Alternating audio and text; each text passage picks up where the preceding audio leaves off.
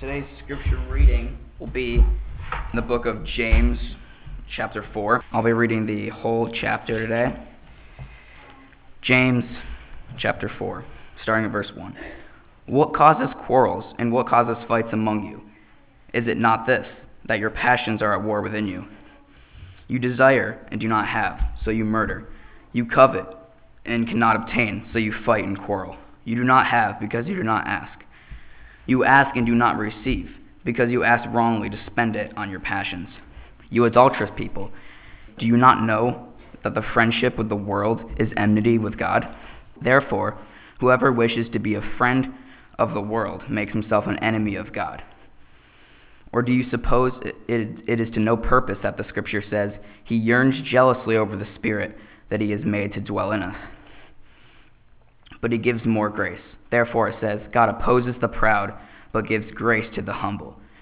Submit yourselves therefore to God. Resist the devil, and he will flee from you. Draw near to God, and he will draw near to you. Cleanse your hands, you sinners, and purify your hearts, you double-minded. Be wretched, and mourn, and weep.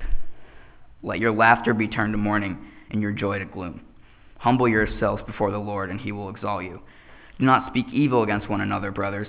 The one who speaks against a brother or judges his brother speaks evil against the law and judges the law. But if you judge the law, you are not a doer of the law, but a judge.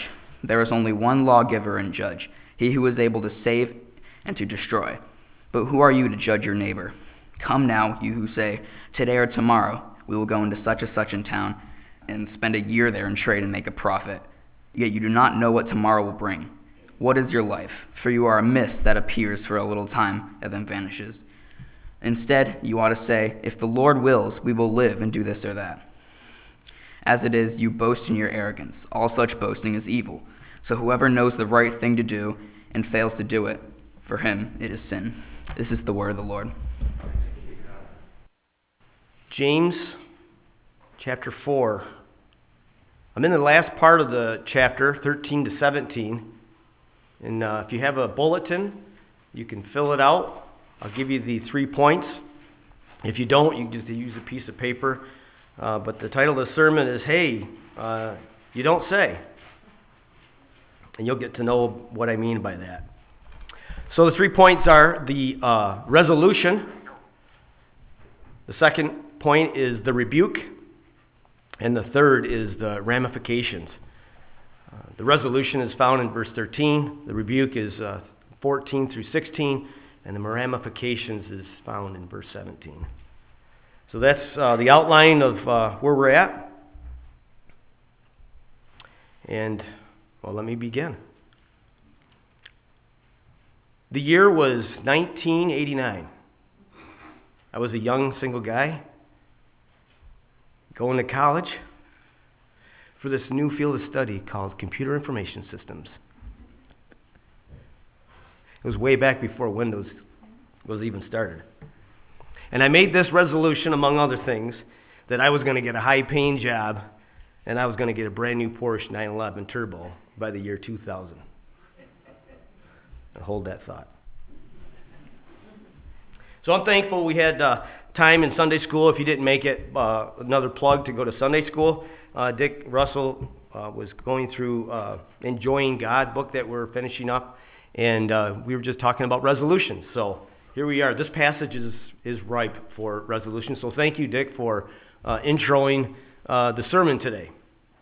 But we are living in a time for making resolutions, aren't we? Right now, this exact moment, we're still in that until the 15th or 20th or something like that, until we give up on them. We heard in class.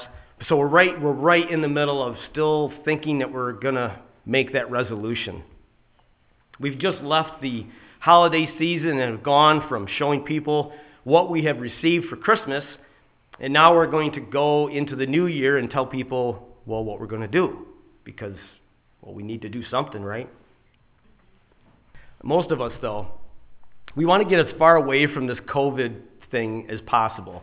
I mean, it's been like a year and a half, the whole earth has stood still, and like it just, all of the issues that have been going on with it, and a lot of problems too, but a lot of people do want to resolve to start doing something. And there are a couple of resolutions that are famous. You know these, so I'll just rehearse them with you real quick.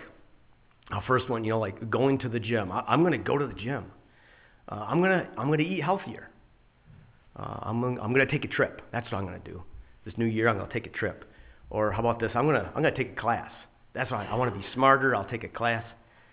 The number one thing is I'm going to make more money. That's usually the first, the top resolution for people is to get out of debt or make more money or invest money. And interesting, I was reading a Forbes article, and it gave 4 reasons why you'd want to. Now, don't take this in your notes. I'm just a segue. Why you'd want to take, some type of resolution, and they're interesting. I mean, one is just for good intention, right? We want to just be better, and I want to be contributing to my own mental health. So just for good, intention. Also, I could give myself hope and encouragement, right? I could just start moving, and once I start moving, I'll be okay. And then I'll be more responsible, right? Because other people like to be around me if I'm not broke all the time, right? If I'm going to the gym, I'm more buff. I'll be attractive, maybe. But then I could just be an inspiration, right? Like we want to inspire others. And so these are good things. Like Forbes article is really telling us 4 really good things, to spur us on to make a resolution. And so it finally tells us, it says, so be the minority and make your resolution and keep it. And then it just gives you this caveat. It goes, well, even though you won't keep all of them. So it even knows we're not going to keep it, right? It says even the act of making the resolution and kind of striving towards it will have a positive effect on you and others. And so let's do it, right? It sounds wonderful, doesn't it? When you resolve to make a plan and move forward, you're contributing to all these things, and it motivates you, and that's just great. And so that's what I've been looking for this my whole life, at least this whole year. And so I think I'm going to make a resolution. I'm not one for making resolutions, so I think maybe this year I will, now that I've read the Forbes article, and it's helped me out. And of course now Sunday school, I'm supposed to know, right? I need to make something, and we do. Resolutions are good, and I'm just kind of picking on them. Let me pick on them some more. So if I'm going to go home, get to sleep. I'll get up early tomorrow. I'm going to work hard, make more money. I'll be more responsible. People will be inspired by me, and then I'll retire and go collect seashells, right? I mean, like there's no what's to it? What's to these resolutions, right? And so let's go to today's passage. In today's passage, James continues to unfold the main point of his whole book, and that is the new life of Christ is a call to obey his word. Now, again, another great thing we did in Sunday school. Again, I'm sorry, that was a great Sunday school. Is we are to be in the word, and literally, how much are we in the word? What are we doing? How are we approaching the word? And James is really pushing for us to obey the word of God. If you are a Christian, if you are a believer of Christ, you will want to obey his word, right? We don't want to just be hearers of it. We want to be doers of it. And so if you've been given faith by God, it's going to work. If you look up on the title for the sermon series for this book on our internet, it's called Faith Works. I'm thankful Dave finally gave me a title for the series. But here at the end of chapter 4 and at the beginning of chapter 5, he starts to talk with wealthy people, those who are more off. And he narrows it down here in these couple verses that I'm going to preach on today. He addresses the sin of pride in those who would forget their lives are completely in the hands of God. And he warns of the coming judgment of those who would just use their wealth and oppress other people. And so, forgive me if you're here new and you haven't heard me in a while. I mean, it's been a while. I don't often preach a lot, and the last time I did preach, it wasn't even out of James, it was in Titus. And so it may seem unprofitable to preach out of a book when you're only preaching a couple times a year. So I'll probably give you a little bit of background here, so bear with me. But I do want to thank you for being patient, just going through this book. And I really think James is good enough to pull out some of these good, meaty nuggets of truth. And I'll try to help, like James does. He connects this. It's a letter, right? It's one letter, not just a couple verses. And so that's one of the reasons why I had Titus read at least the chapter for us.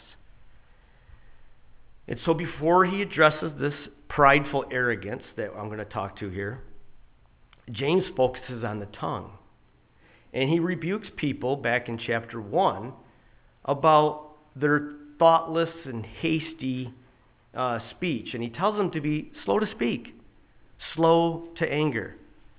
He also rebukes people with sentimental remarks that lack any substance, like, I wish you well, or watch the deer. Right? He reminds us that faith without works is dead. That was in chapter 2. And then he finally addresses those who would puff themselves up by defaming others out of selfish ambition in chapter 3.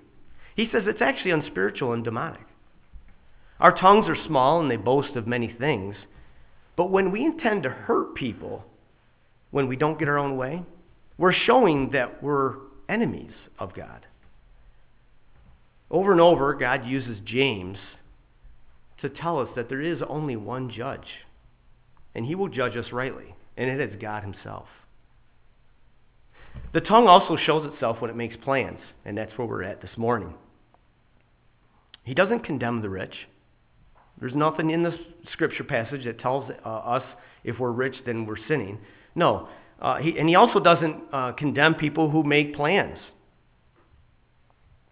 What he does do is he addresses those with a hyperactivity towards being rich, or those who solely rely on a plan for their life.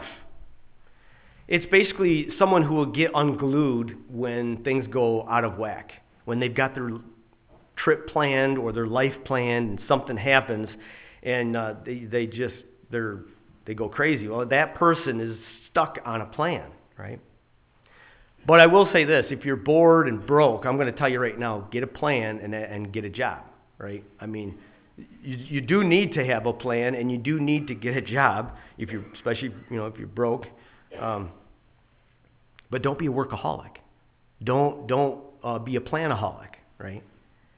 And if you do have a job, but you're not even looking in the future of what you might do else other than just work, how you might serve or live your life, I am going to tell you, go ahead and make a plan. They are good. Just don't neglect the providence of God in the middle of your plans. The first recipients of this letter were sojourners, travelers actually. They were Jewish people. They were from the dispersia. They were dispersed from Jerusalem because of persecution and poverty.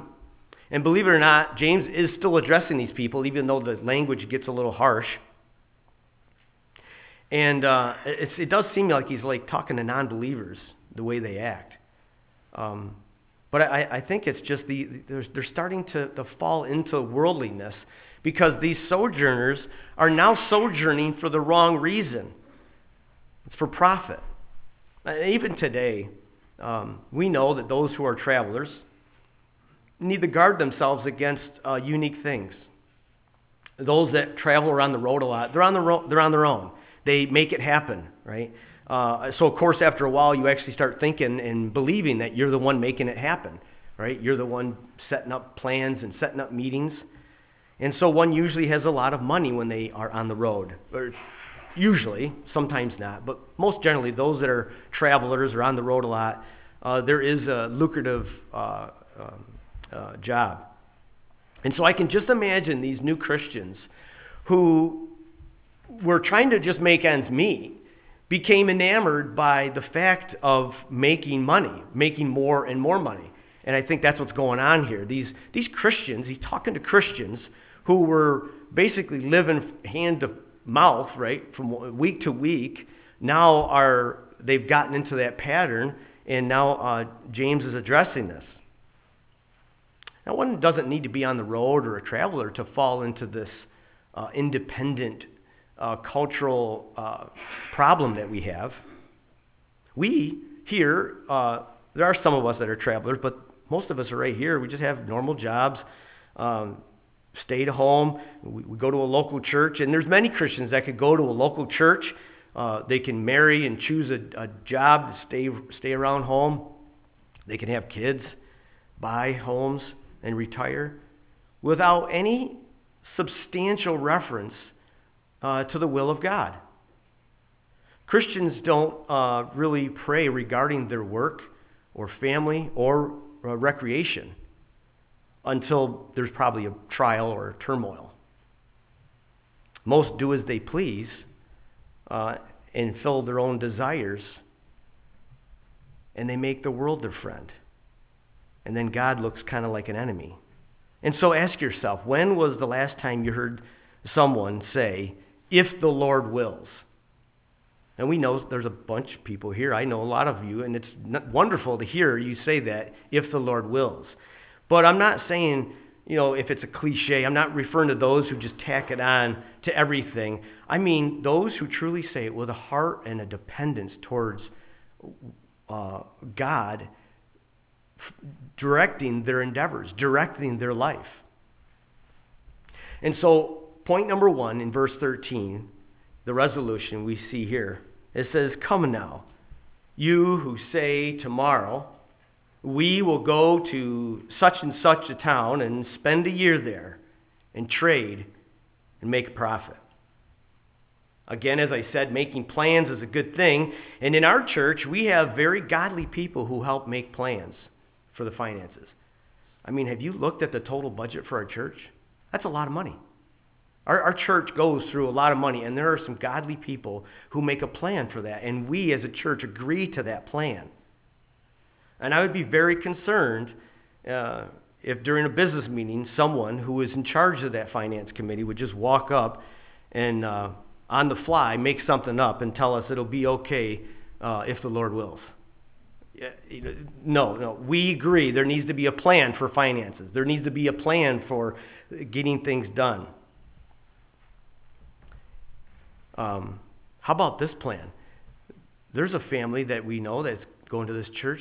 They plan to change job locations so that they can be here at this church, so that they can be here with us. I'll pick on them because they're gone right now, but it's the Barnetts. I mean, he left his place of work in Warsaw and got a job here in Dansville so he can be here at this church. That's a good plan. How about that plan? When I counsel couples or young people, one of the most common things I hear is that they want to do the right thing, they're repenting, and they've asked for forgiveness. They just don't know what the next thing to do is. They don't have a plan to proceed. And I'm not saying follow a plan and get a hold of one. I'm just saying there's a good thing about it. I had a counseling supervisor when I was being certified, and he asked me at the time, he says, "So where do you work, Matt?" And at the time, I worked at the airport. And he stopped me and he says, "So what if you went to work at the airport and you just walked around the tarmac for a while and you didn't have a plan, you didn't know what you were going to do?" And he says, "How long do you think you're going to keep a job there?" And I said, probably not. If I didn't do anything, I didn't have a plan. He said, in the same way, if you have no plan, you have no idea how you're going to help someone, then you may not to help them. Like, first find out what you're going to do first. And so, with all that saying, plans are good. Plans are crucial. Business plans are good and crucial. Without counsel, our plans will fail. If we commit our work to the Lord, He will establish our plans. And so there is a good thing about that. So I don't think James is condemning plans, so to say, but I think rather he's condemning or addressing the motive behind it. He says, "Come now." It's like he's saying, whoa, hold on here. And he says it again at the beginning of chapter 5 when he addresses the rich people again. He says, "Come now." Whoa. Well, that's where I got the title, "Hey, you don't say," right?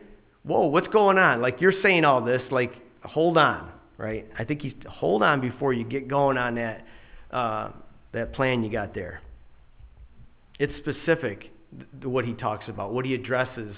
He addresses the materialistic focus of these guys, these Christians who were merchants. They're in church, and they've arrogantly mapped out their life based on profit. They have no reference, no reverence, no thinking of the will of God. They have had a tough life traveling, making ends meet. They went to town trying to just feed their family. And now a few years later, they've figured out how to do it, and they've settled in, and now they're making a living, and it's kind of dominated their lives. Maybe making a profit for them is the same thing as the will of God. I actually think James is talking to the first health, wealth, and prosperity church right here. This is it. He's talking to this group of people who think that for them, the will of God is for them to make money. Well, it can be, but is it God's will? And so I have three blank lines, and that is when I want it, where I want it, and why I want it. The first one, when I want it, is basically they want it on their own time. They say today or tomorrow they'll spend a year there. Well, does any of you get a little impatient when we have to wait for others? Right? No, I agree. No one here is impatient. But remember, we heard a couple months ago that Jacob, he waited 7 years for his bride. Right? Anyone here who's dating willing to wait 7 years? It's a long time. We don't like to wait. If we want to get something done, we're either going to do it today or tomorrow. But the thing is, though, with resolutions, don't resolutions usually start tomorrow? They'll usually start tomorrow or after the holidays, right? Like, so after the holidays, I'll start eating right. Or after vacation and all that, I'll start going to the gym. We're kind of fickle. Sometimes it's today, sometimes it's tomorrow, right? We will wait for things that we don't want to do, or we don't want to wait for the things that we like to do. But in matters of spirituality, Christians ought to think more like what James is telling us to do. He says to be patient. Don't just be, right off the cuff making some plan, making something up. He says be patient.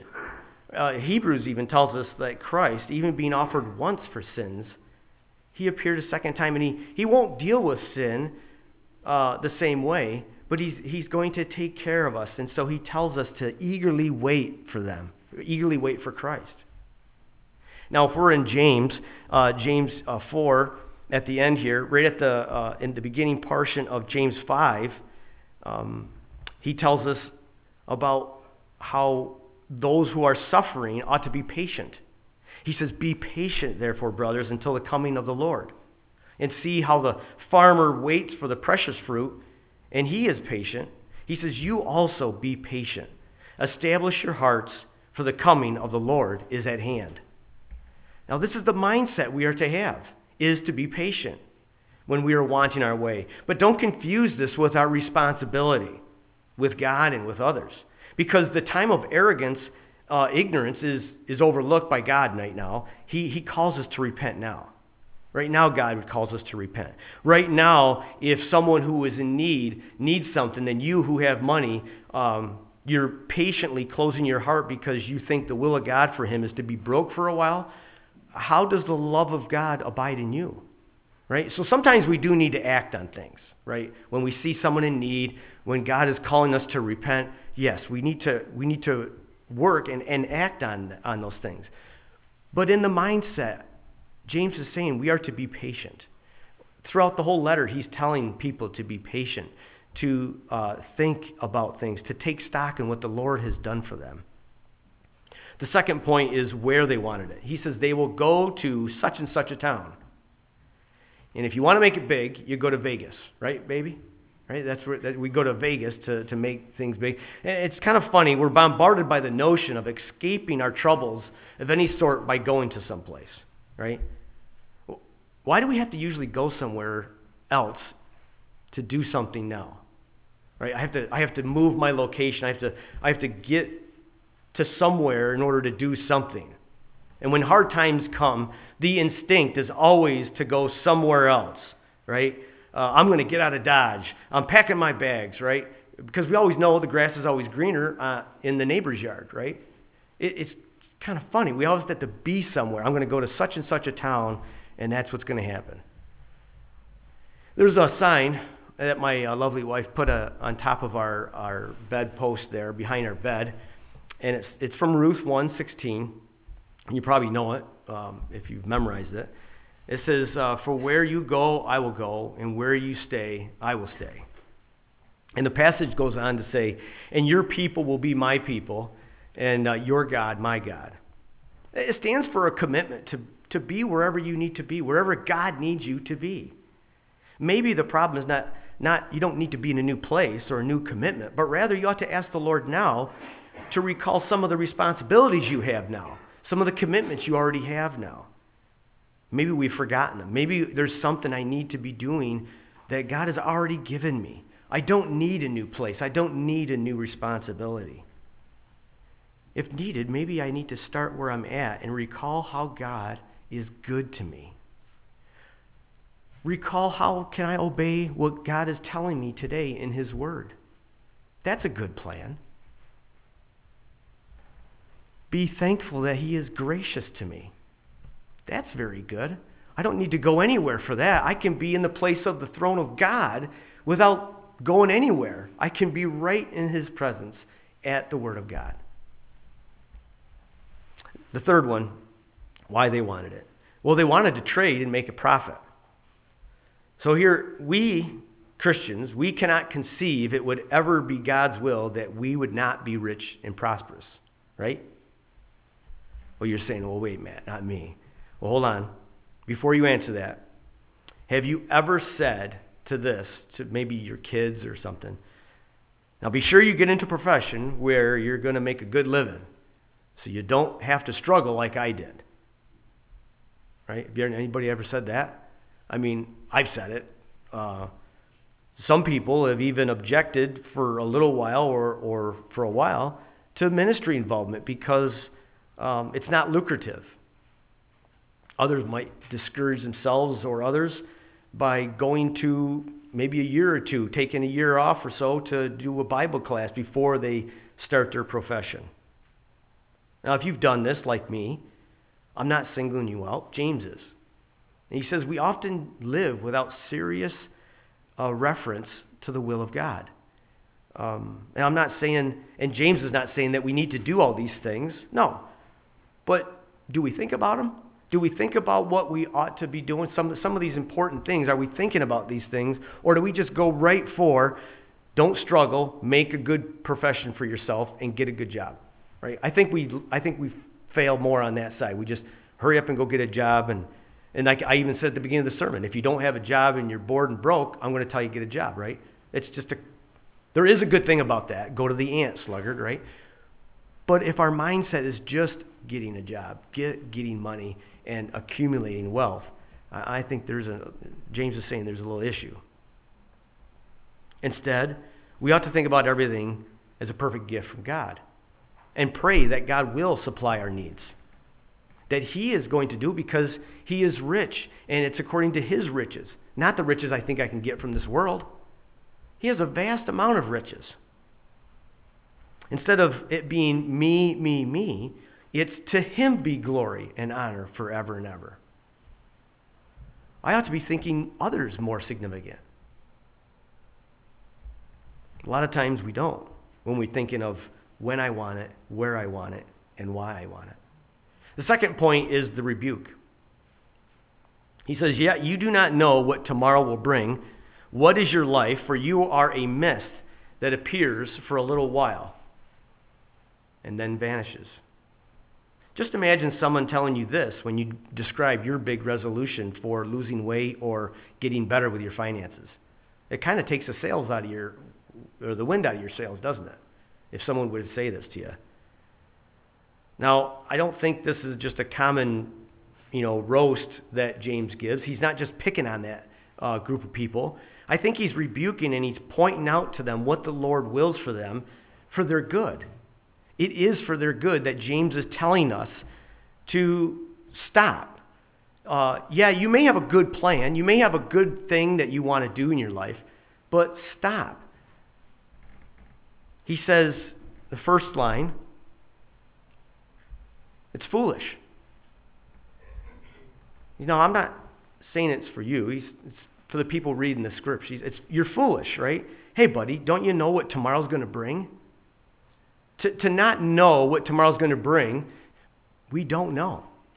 And so, here's an little analogy. It's like, so I like cookies. I like peanut butter cookies. And so I know a lot of you guys make some really good cookies out there. And so the analogy goes like this. Imagine you're making a batch of cookies, peanut butter cookies with peanut butter chips in them, and you want to give them to me later on, right?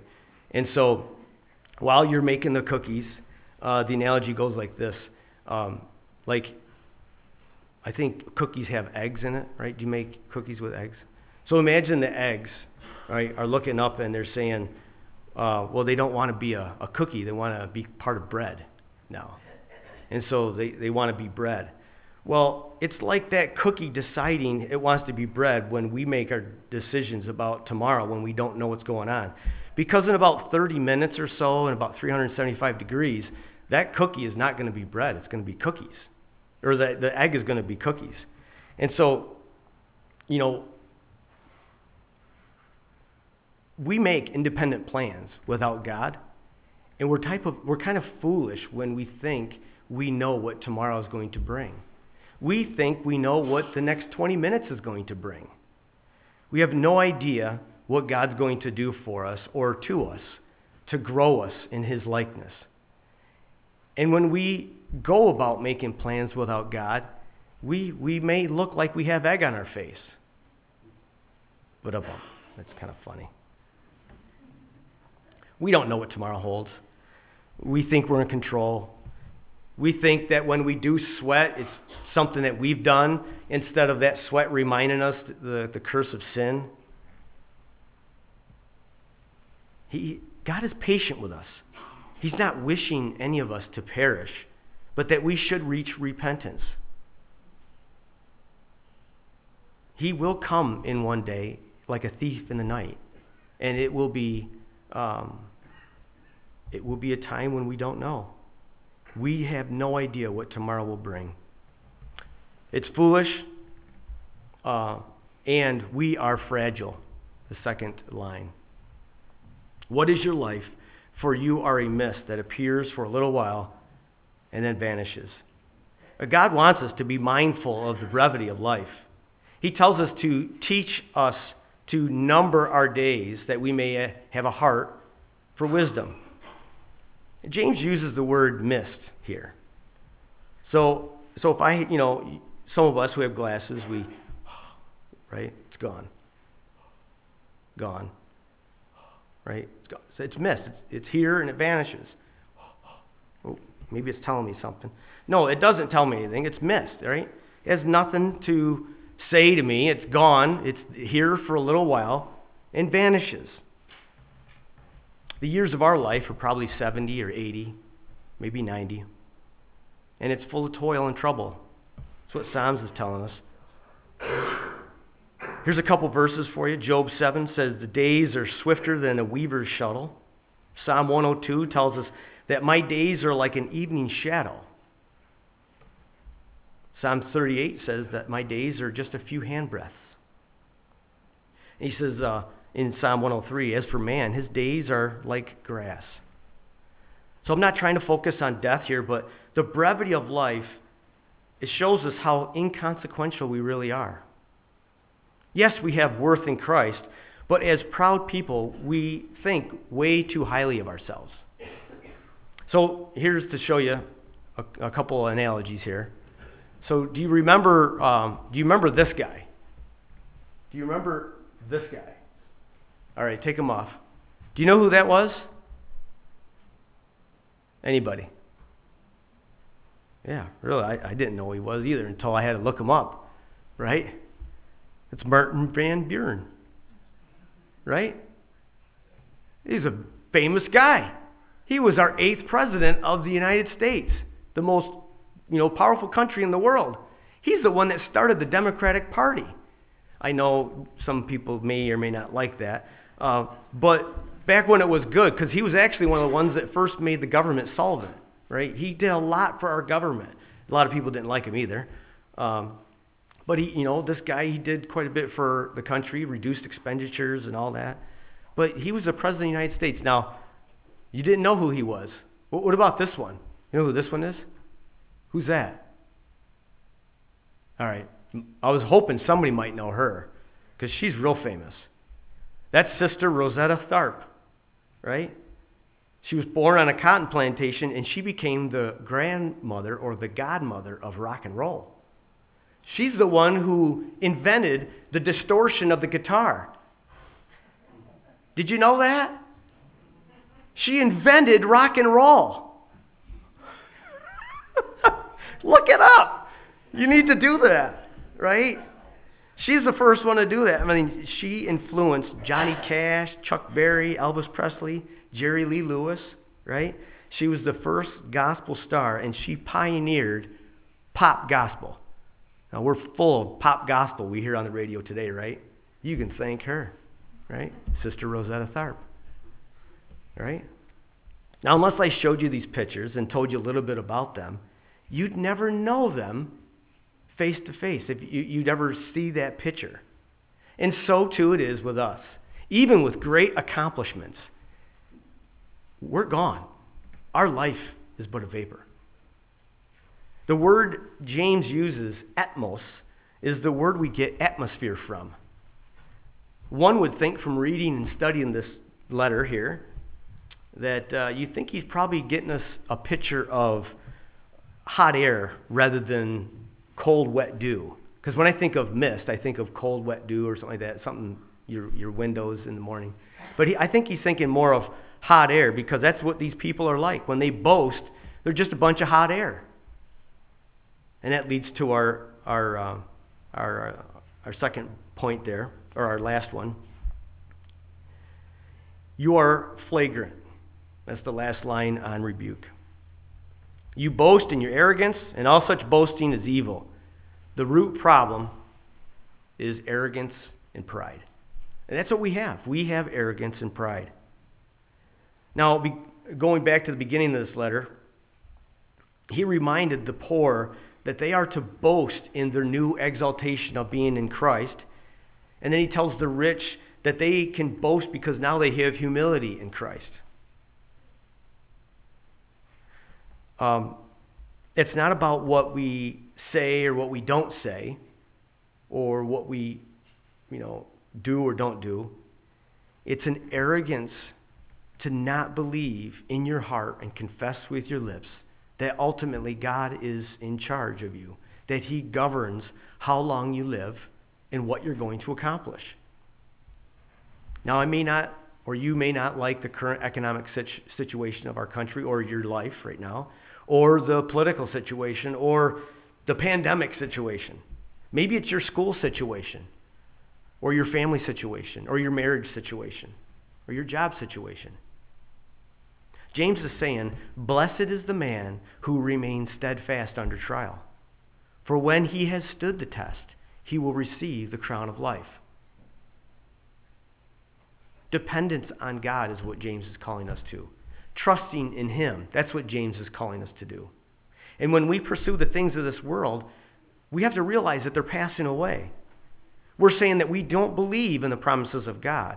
We believe more in the boastful pride of life. And the question is the love of the Father in you? This world is passing away, but whoever does the will of the Father will abide forever. Do you love God? Do you want to please him in what you do? Let me point out that all such boasting is evil, James says. That's pretty radical. He says boasting is evil. These merchants were pretentious. They did the right thing by going to church, but they actually bragged that God was not in control of their life, that actually they were in control of their means. They omit God from their plans, and they boast about their presumed independence. James says that's evil. Don't think and act like you're a Christian if you're not even going to give reverence to God. Now, please don't learn this the hard way. We all know about the greatest king of the Babylonian Empire, and that was Nebuchadnezzar, right? King Nebuchadnezzar was a king at Babylon's greatest.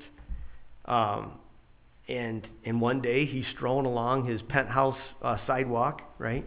And he says and looks, he goes, "Is not this great Babylon, which I have built for my mighty power and royal priesthood, and for the glory of my majesty?" Well, what happens seconds later is he immediately falls on all fours, and he thinks of himself as an ox, and he starts to eat grass for years. If God does this to a pagan king, how much less will he let you go on in ignorance? What will it take for you and I to come to our senses, thinking that we're going to make such and make a profit and do this or do that, without any reverence for God?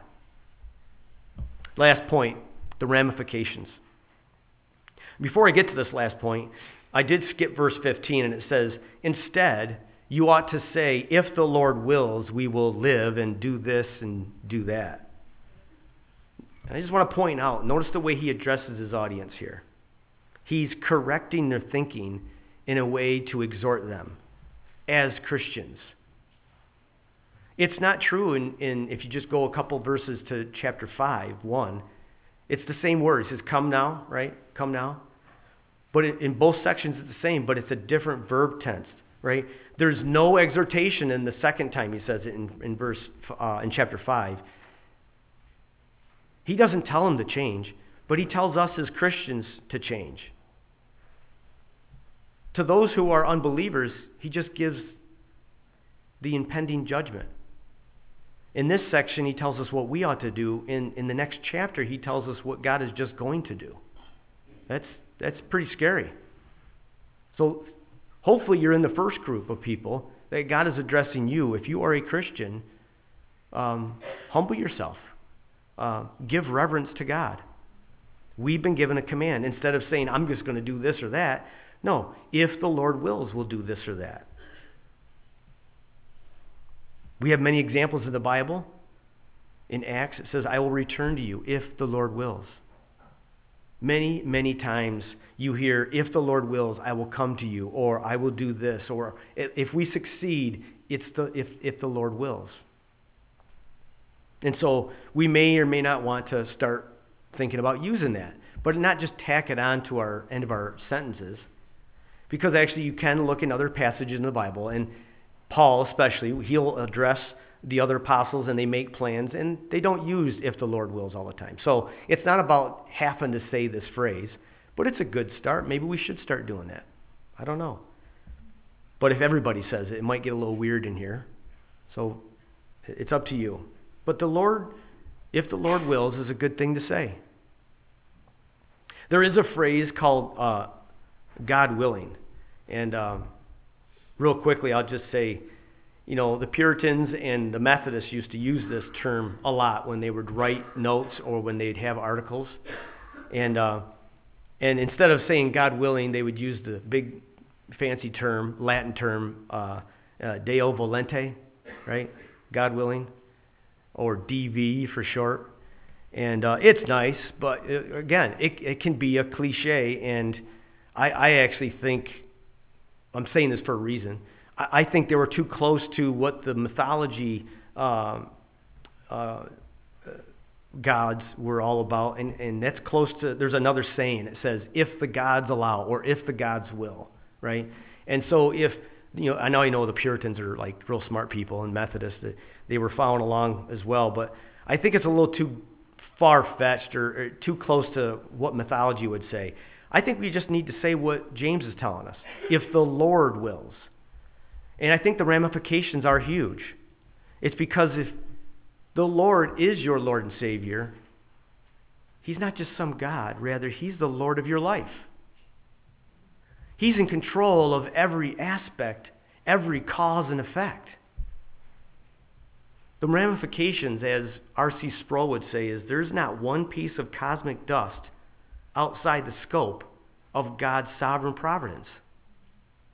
Life is full of infinite complex forces, events and people and circumstances that are far beyond our control. It's so uncontrollable that we don't even know what the future is or can't control it. It begins on realizing our life is in His hands. If He wills, we will live, and we need to be thankful that we're alive.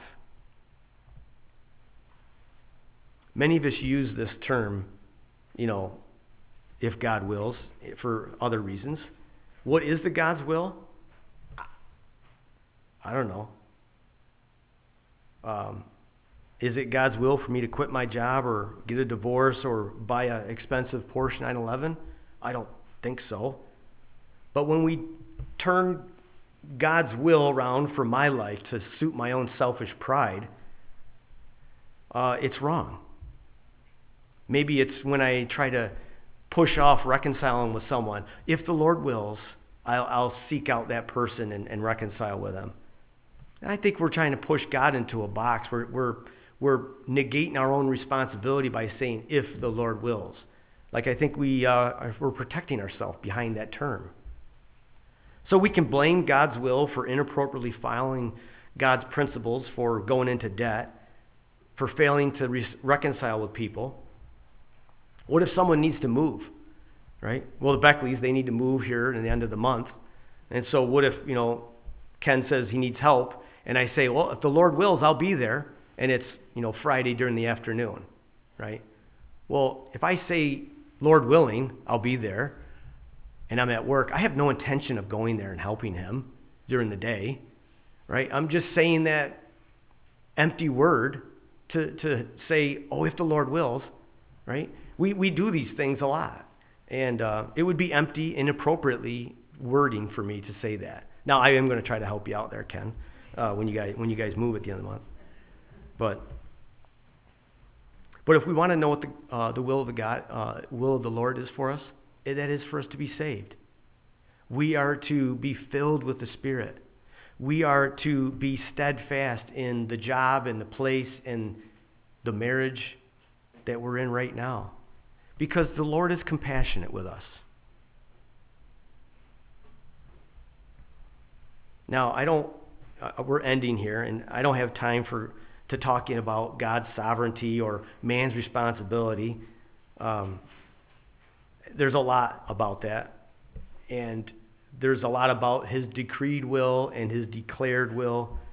Basically, if you just look back in your life, you will see that God was good to you in allowing everything that has happened in your life to be a Christian and to be here at this point. Not once has God declared for you to sin. He may allow good to come through sinful actions because He is sovereign. He can do it. But the point is, He is sovereignly, providentially orchestrating everything in our life. And He calls us to obey Him. He has created us, and He sustains us, and He will make us bread or cookies, whichever. It's up to Him what He's going to do for our life. We just need to be able to praise Him whatever happens in our life. His will is for us to be steadfast. Can we say, Lord, I am willing? That's a nice phrase. Instead of Lord willing, it's Lord, I am willing, because He does call us to follow Him. Lord, I trust You. I am willing to follow You. I'm willing to be committed to You through good times and bad times. Can we say, if the Lord wills, I will do that, and also say, Lord, I am willing to do this or that?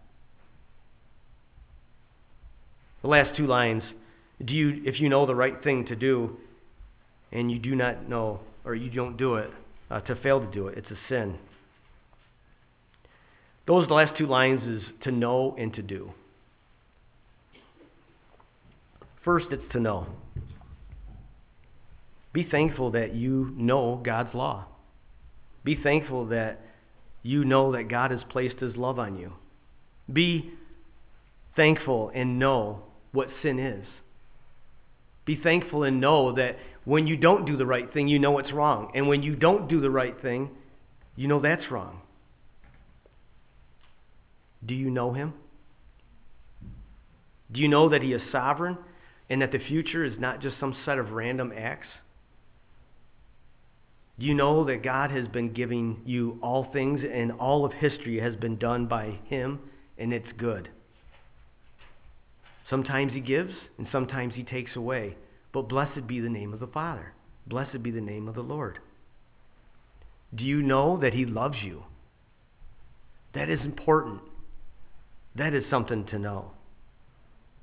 Do you know how insignificant we are compared to a holy God? We are foolish. We are fragile, and we're flagrantly always boasting. What we want is usually not that important, but what God wants is always important.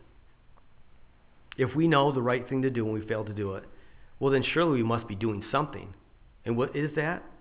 Well, James is over and over telling us that we're proud people and that we are to do something, and he tells us to do this. He tells us to be humble. He says boasting is bad, humble is good.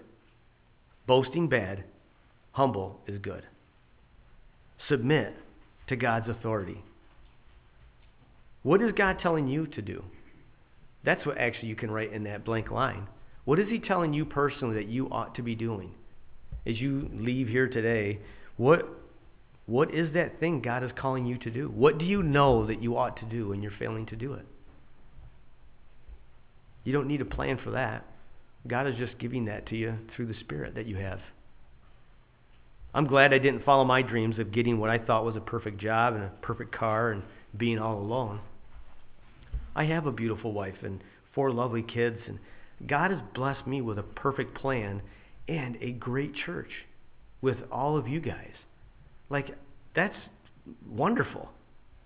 And I'm glad that God smashed my plans apart. I'm glad God took things from me. I'm glad God took hell from me. I'm glad God took wrath from me. And he took my selfish desires from me. And he took my wicked friends from me. And he took my future of what I thought I was going to have, and he gave me his future. And he gave me his friends. And he gave me his love. And I know that he, when he starts a good work, he'll accomplish it. He'll complete it. O Lord, you are my God. I will exalt you. I will praise your name, for you have done wonderful things. He will swallow up death, and forever and ever, the Lord will wipe away tears. He will have the reproach of his people be taken away from all of the earth, for the Lord has spoken. That's a nice plan. And there is a man who did make that plan. And for a specific time and at a specific place and a specific reason, he accomplished something. He says, I'm going to go when the time is right and be born of Mary.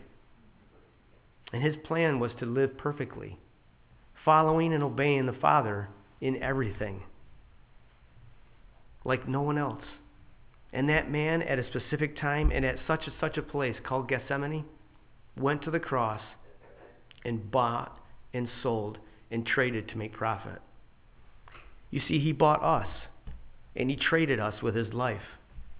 And he gave his life so that we could gain. We get the profit. Why? The profit of reconciliation that he made by trading his life is to present his church as holy and blameless and above reproach for him. It is for his glory.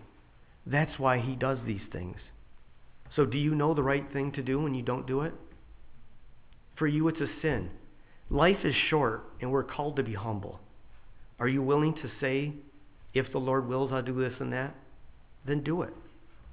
But let's remain patient and establish our hearts for the coming of the Lord. Let's not grumble against one another. Let's draw near to God, and he'll draw near to us.